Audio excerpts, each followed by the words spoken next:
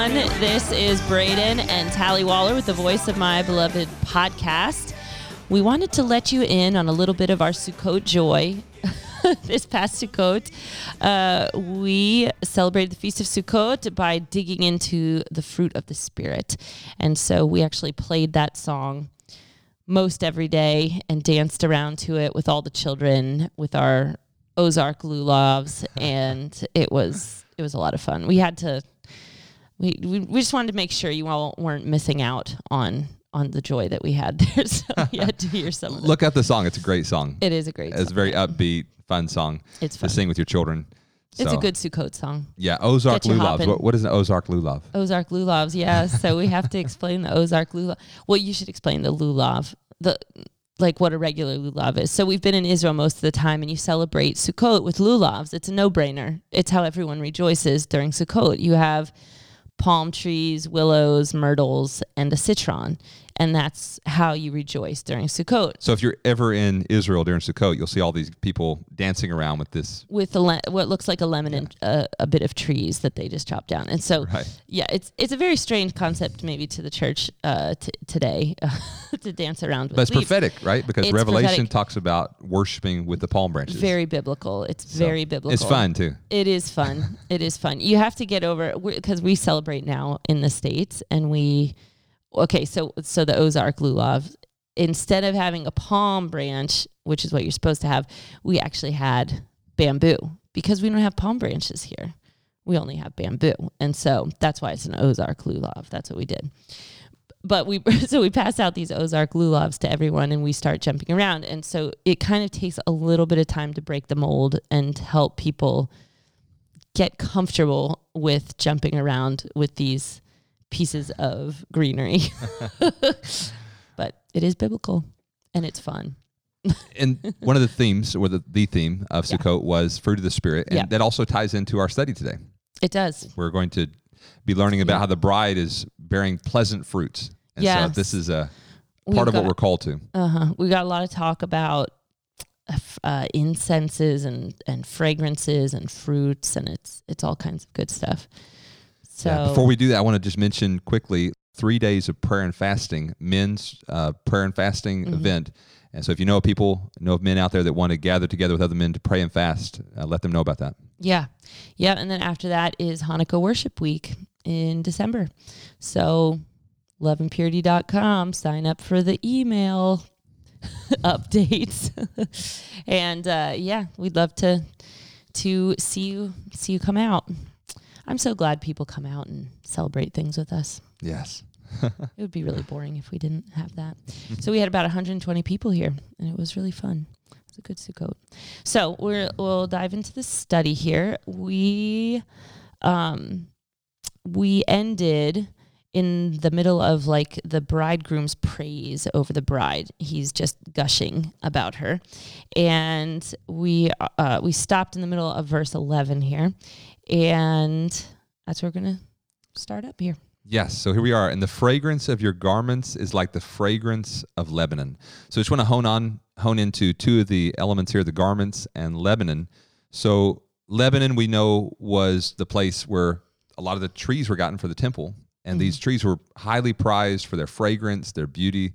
And so here the bridegroom is praising the bride that her garments smell like Lebanon. And so I don't know if you've ever been in a room that has cedar paneling on it, fresh cedar paneling. A cedar chest. Yeah, that's just it's one of the most fragrant, one of the most just nice woods to smell. And so here the bride is just clothed in garments that have this fragrance.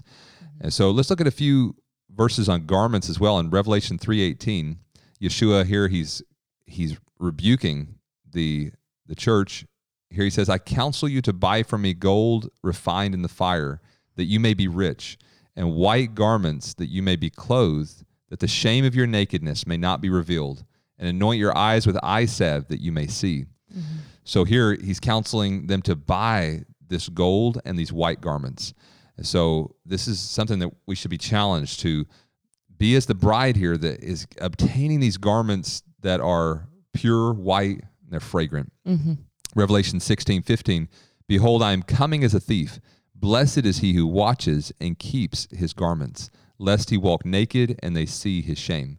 So here, there's a blessing even for just being aware, being aware of our garments. Sometimes I feel like it's easy to not be aware, of our garments. But here we have these exhortations to, keep our garments, to keep them to be spotless, right? James talks about pure religion is to be unspotted from the world. Yep. Part of being walking in pure religion is being unspotted from the world. And so we want to walk clothed, we want to be covered, and lest we walk naked and they see our shame.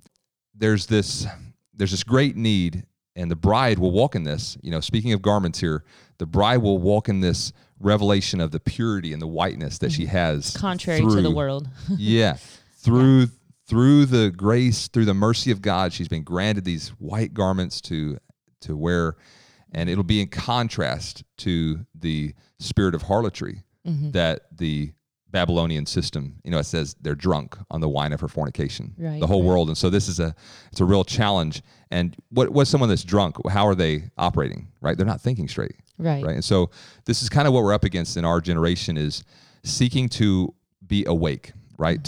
And it's what we're learning about in the Song of Solomon as well. Just, wanting to be alert, being awake, and being in love with our bridegroom. So critical. Mm-hmm. Yeah. And I also love it's the fragrance of your garments is like the fragrance of Lebanon. And we know that, the temple was made out of the cedars of Lebanon. And this is probably what the temple smelled like too. Like the temple probably had a cedar smell to it, as it was the cedars of Lebanon. Right. And so just thinking the fragrance, your garments smell like the fragrance of Lebanon, like you spend a lot of time in the presence of God, that fragrance is on you, that fragrance of being there in the presence of God. Okay, we're at verse 12. A garden enclosed is my sister, my bride, a spring shut up, a fountain sealed.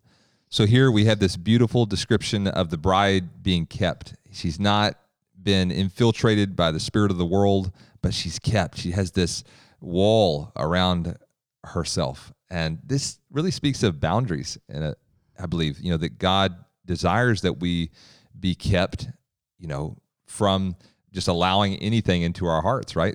Proverbs speaks of keep your heart with all diligence, for out of it spring the issues of life. And so just the need to have this protection in our life. And I believe this is something that honors God when we set up godly boundaries, for our hearts to walk in that purity. So here I just see the bridegroom just speaking over the bride. You're pure. You've kept your heart. You've kept these boundaries in place. It's a garden enclosed. It also could be translated locked. It's the Hebrew word na'ul. And so you can say a garden locked is my sister, my bride. So there's this like lock on her heart. I know some young people wear a key in their heart, like a key over their chest, right? And just to speak of that they're keeping their self. They're not allowing anyone just to take a key and get into their heart. In the same way here, the bridegroom speaking over the bride that, there's a lock on your heart. You're reserved for me, basically, right? And this is a beautiful picture of what we're called to, that we're called to be reserved for the one, our heavenly bridegroom. And, and he's saying it in three different ways here. It's a garden enclosed, a spring shut up, a fountain sealed. It's right. He's really stamping it that this is really important. Yes. This is such a special, this is such a special, reserved person. Right. Yeah.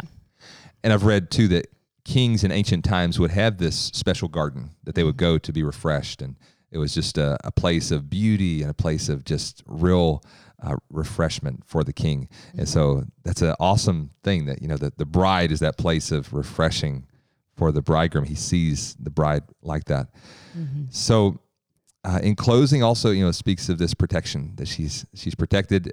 Read that they would a lot of times, put a wall around a spring, because in ancient Israel, springs were highly valued because, water was not just everywhere, but the spring was really valuable. And so they would put a wall around it to keep wild animals from coming in and getting it all muddy, right, where the water is coming out. So it's this idea of, for us in a spiritual sense, that we're keeping the enemy out of our heart and, making the water muddy. We want just pure, clean water to come out of our hearts. And so may God just bless you out there as you're listening to have wisdom to know, are there areas where the enemy's coming in and murking up those waters, but that you would be that bride it's enclosed. There's a lock on your heart. You're not just letting anything in. You're guarding your heart with all diligence. Mm-hmm. Yeah. And even as it's speaking of the garden too, I'm also going back to the Adam and Eve story, that God, he made a garden for and then he put the man in it, and he had this relationship with him there, and that was really precious, and how, he almost wants to go back to that place, like to the place where the garden was enclosed. It was just me and you, right? That's beautiful. That relationship was so important. There wasn't any other distractions. You weren't drawn away into temptation. The way that Adam was. Like, it's like you're kept here. This is a garden enclosed. There's nothing outside of, yeah. Right. And I think that in closing, that keeping also speaks of the opposite of what you hear of a loose woman, right? A loose woman is one that's not keeping herself, right? She's an immoral woman. So, just the need to, go the opposite direction of the spirit of the world, to be kept, to have a lock on our heart, a seal on our heart. Mm-hmm. And that seal reminds me of this verse in Ephesians 4:30. It says, "And do not grieve the Holy Spirit of God, by whom you were sealed for the day of redemption." So on our hearts, we have the seal of the Holy Spirit, and that God has sealed us. And so this fountain that has this seal on it is also speaking of that we're sealed for his purpose. He's like put his stamp on us. Mm-hmm. Yeah. So going on to verse 13, "Your plants are an orchard of pomegranates with pleasant fruits, fragrant henna with spikenard." I have to say that pomegranates, I just have to throw this in, right? That how much I love pomegranates. And you don't get between Italian or pomegranates. No, yeah, there's stories of what's happened. Yeah. So anyways, so we always have tons of pomegranates during Sukkot, and this past Sukkot, right before Sukkot, my mom went to this produce place, and there was boxes of pomegranates for sale.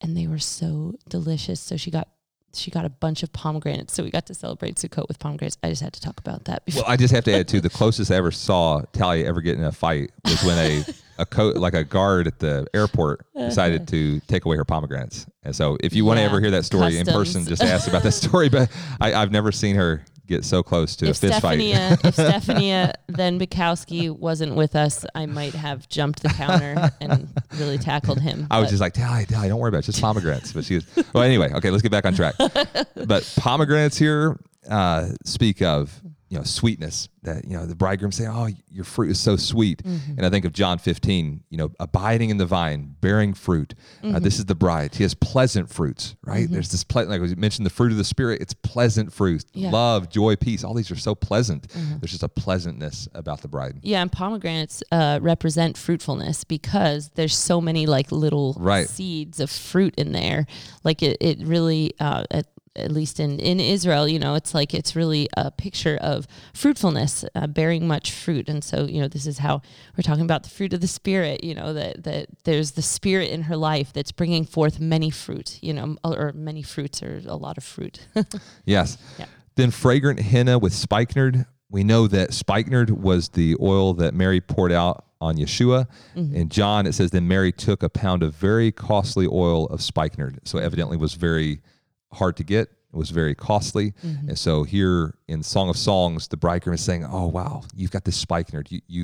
You've gone through the fire, really, and you've got this fragrance of spikenard, and you're willing to share it. You're willing to give it away, even as Mary did." Mm-hmm. And it's interesting. You look at that story, and Judah says, "Why this waste?" Right? And the people look at the extravagance of the bride, the extravagance of believers that are giving it all. They say, "Why this waste?" Right? Why would someone give such an extravagant gift? Why would the bride give herself so completely to this? But it's when you know the bridegroom, when you see all that he has given, then the perspective becomes so clear. He is worthy. He is worthy of all that we have. Mm-hmm. So then he goes on, verse 14, "Spikenard and saffron." He repeats spikenard. Just a little side note, on the first time it's plural, the plural Hebrew word for spikenard, and the next one is singular, whatever that can mean. But just interesting, of all these different spices, this one's repeated twice. And saffron, calamus, and cinnamon, with all trees of frankincense, myrrh, and aloes, with all the chief spices. So she has so much in her life, right? She has all these graces filling her life. Just look at a few of these. Frankincense, as we mentioned before, speaks of the ministry of prayer. She's, offering up her prayers, which are so fragrant to God. Then myrrh speaks of dying to self, of not being, in it for your own glory, for your own gain, but, that you're wanting to please the bridegroom. This is the heart of the bride. She has this myrrh, last podcast, and I will go to the mountain of myrrh, right? I'm willing to go to that place of sacrifice. And this is something that he notices, right? He's like, wow, you have that myrrh in your life. And then with all the chief spices, I love how it just points this out. And it speaks to me that the bride will major on the majors, right? She has all the chief spices, right? And she's not getting distracted by, some unknowns. Hardly anybody knows about this spice way off in Madagascar, let's say, right? She has all the chief spices. And so just, as encouragement to us to major on the majors, to have the chief spices. The bride will have all the chief spices. She'll have all the, I don't know, she'll have everything she needs, but I'm just saying, it just points out here that she has all the chief spices. Yeah. Well, Yeshua talked about it too, like straining a gnat. What's that whole part that he was talking about? Yeah. Basically, not majoring on the minors, right? Right. Yeah. To really major on love, mercy, things, the justice of God. Yeah. So this is something that we need as well. Yeah, and I'm also I'm just thinking, so he goes into the garden and he's describing the garden here, like it's a garden shut up, and then he's describing all these fruits and stuff that are in the garden. Like this is who she is. This is how she's kept herself. Like she's kept herself. And it's not just shut up and she's just closed off to everyone, but she's actually flourishing inside of that, keeping herself, Right. That there's all these beautiful spices when he walks into the garden. Yeah, that's great. Yeah. Verse 15, a fountain of gardens, a well of living waters and streams from Lebanon. So I just want to look at each of these three. So firstly, a fountain of gardens. So first, let's see that it's plural, a fountain of gardens. And so a fountain is an underground source of water, right? It's coming up. So it's picturing this indwelling work of Messiah, right? It's flowing from the inside out. And so we see this verse in Colossians 1:27, to them God willed to make known what are the riches of the glory of this mystery among the Gentiles, which is Messiah in you, the hope of glory. So Messiah in us is a glorious thing. It's our hope of glory. And so this fountain comes up and it's able to bless others. So it's a fountain of gardens, not just singular. The song does mention the singular garden, but here it's a fountain of gardens. Messiah in us is impacting others as well, right? It's gonna water other people's gardens, right? And so that's what we're called to, is to build up and to help others have this flourishing garden in the Lord. Yeah. So then we have the well of living waters, and a well is a place where you store water, right? It's a place that has it's just kind of it's a reservoir. So this speaks of having a history of God's work in your life to draw from. And I know for myself that this has been a very important place just to be able to draw from that water. Like, oh wow, I remember, it may have been 15 years ago, but wow, God spoke to me. I know it. I know God spoke to me in that time, and I can draw from water from that well. That shouldn't be our only source of water, but it can, if you're going through a dry time, you can just remember. The scripture talks a lot about remembering what God has done in your life. And so we can draw from that water. Oh, wow, Yeshua, he was so real to me in that season. And we want to keep on pressing in for that in the present, right? But we can draw from that water and go, oh, yes, that was so good. So we have the well of living waters. This is very important to draw on. Just encourage you to remember the times that God has spoken to you and revealed himself to you, and drink of that water. Then we have streams from Lebanon. And so the stream is open, right? It's just rushing, it's open. And this is a picture of the outpoured Spirit. It's saying streams from Lebanon, and Lebanon, high up mountain. It's picturing water coming from a very high source. And so the Spirit of God, right, coming down from heaven, Yeah. and just ministering just the outpoured. It's something of a little more of a robust type of, like, the outpoured spirit. And so I can't help but think of the temple again too, just like the center of Jerusalem, right. the presence of God, that's another thing, and how the Holy Spirit was even poured out, in Jerusalem, right. as they were celebrating the feast too, but just like the stream that came out of that, out of just being in the presence of God there. Right. Yeah. Well, there's even a scripture that talks about streams proceeding from his throne, right? Mm-hmm. And so, just from his presence coming these streams of water, and they're washing, right? And Lebanon also means whiteness. And so these streams wash over us and purify and make us white. So it's a beautiful, beautiful thing. Yeshua in John 14:13 says, he answered and said to her, whoever drinks of this water will thirst again, but whoever drinks of the water that I shall give him will never thirst. But the water that I shall give him will become in him a fountain of water springing up into everlasting life. So here, Yeshua, he's saying, I've got this living water that you can have. And this is what the bride is really just feasting on, this living water. Psalm 1:3 says, he shall be like a tree planted by the rivers of water that brings forth its fruit in its season.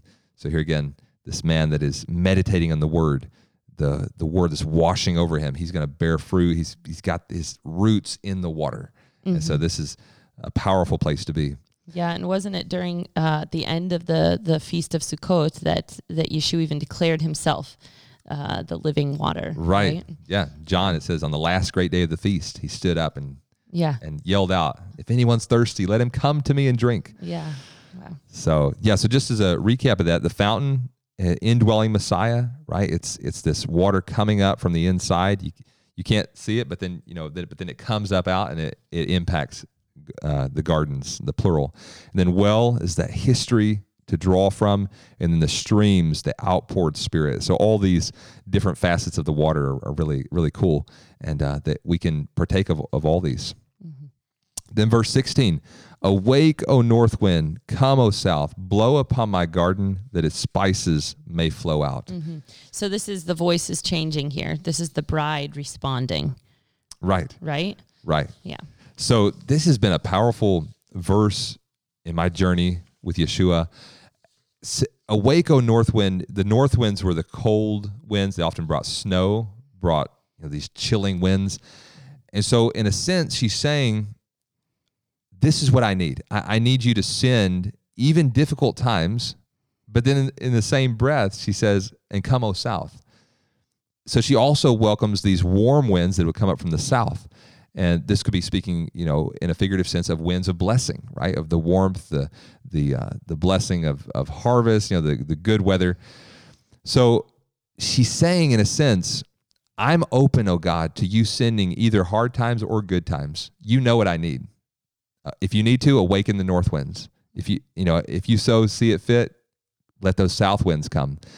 But through it all, let them blow upon me. Let them blow upon my garden. And I want all these spices that you've just spoken about to flow out of me. I want you to awaken worship within my heart. He knows that if we have it, only good, sometimes we just get complacent, right? We don't yield that fragrance of worship from our lives. If all we have is hard times, we can just get shut down too, right? We need those blessings to come in as well.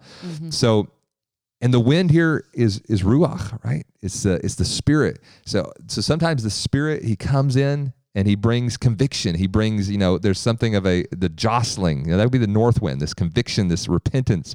It'll be the jostling. And then sometimes the spirit comes and he just ministers the sweetness of the love of God. And that'll be like those south winds. So the spirit has varying operations, but he's ministering to us that we would be that fragrant sacrifice of praise unto God. And that's what he's calling. And I know I've referenced Charles Spurgeon a few times on the podcast here, but I just want to read this quote that he mentions along these lines. He says, remember, however, that the best quickener is always the Holy Spirit, and that blessed Spirit can come as the north wind, convincing us of sin and tearing away every rag of our self-confidence. Or he may come as the soft south wind, all full of love, revealing Christ and the covenant of grace and all the blessings treasured for us therein. Come, Holy Spirit, come as the heavenly dove or as the rushing mighty wind, but do come. So, yes, we see that, comes as a dove, gentle dove, but then he comes as a rushing mighty wind as well. So may God just open up our hearts to receive him, whether it's the north wind or the south wind, but that he will blow upon us and bring forth worship. Yeah, and I love her heart too, because she's saying, come winds, blow upon my garden that its spices may flow out. And so she's seeing how much that this pleases the bridegroom as well. Like when the fragrance of her life is blown, it's blowed upon, and how pleasant that is to him. And so that's why she's asking it. It's like all for him. And it's such a beautiful response to his praise. Is like he's like praising all of these good attributes and stuff, and she's saying it's all for you. I want it blown upon, just so that the spices can flow out, that you can smell the fragrance of my life. Right. Yeah, and I think this whole perspective really helped me to process going through difficult times in a positive way, right? It's actually producing worship in me, right? It's producing these fragrances of worship to come forth. Oftentimes when we go through difficult times, we can shut down with offense toward God, right? But here the bride, her heart is, oh God, I just want you to be glorified. I just want you to receive the fragrance of worship for my life, whether it's good times or bad times, north wind, south wind, let it blow upon me. Then she closes out and says, let my beloved come to his garden and eat its pleasant fruits. So this is a hinge point of the entire book. She's saying, let him come to his garden, speaking of herself. And so the bride is just basically saying, I am yours totally. My life is in your hands. And she yields herself fully to the bridegroom. So what a powerful, powerful place to be, of just full surrender. Ephesians 1:18, it says, the eyes of your understanding being enlightened, that you may know what is the hope of his calling, what are the riches of the glory of his inheritance in the saints. So here this verse speaks of us, the church, the bride, being part of Yeshua's inheritance. And so the bride has this revelation that she's not her own. Let my beloved come into his garden.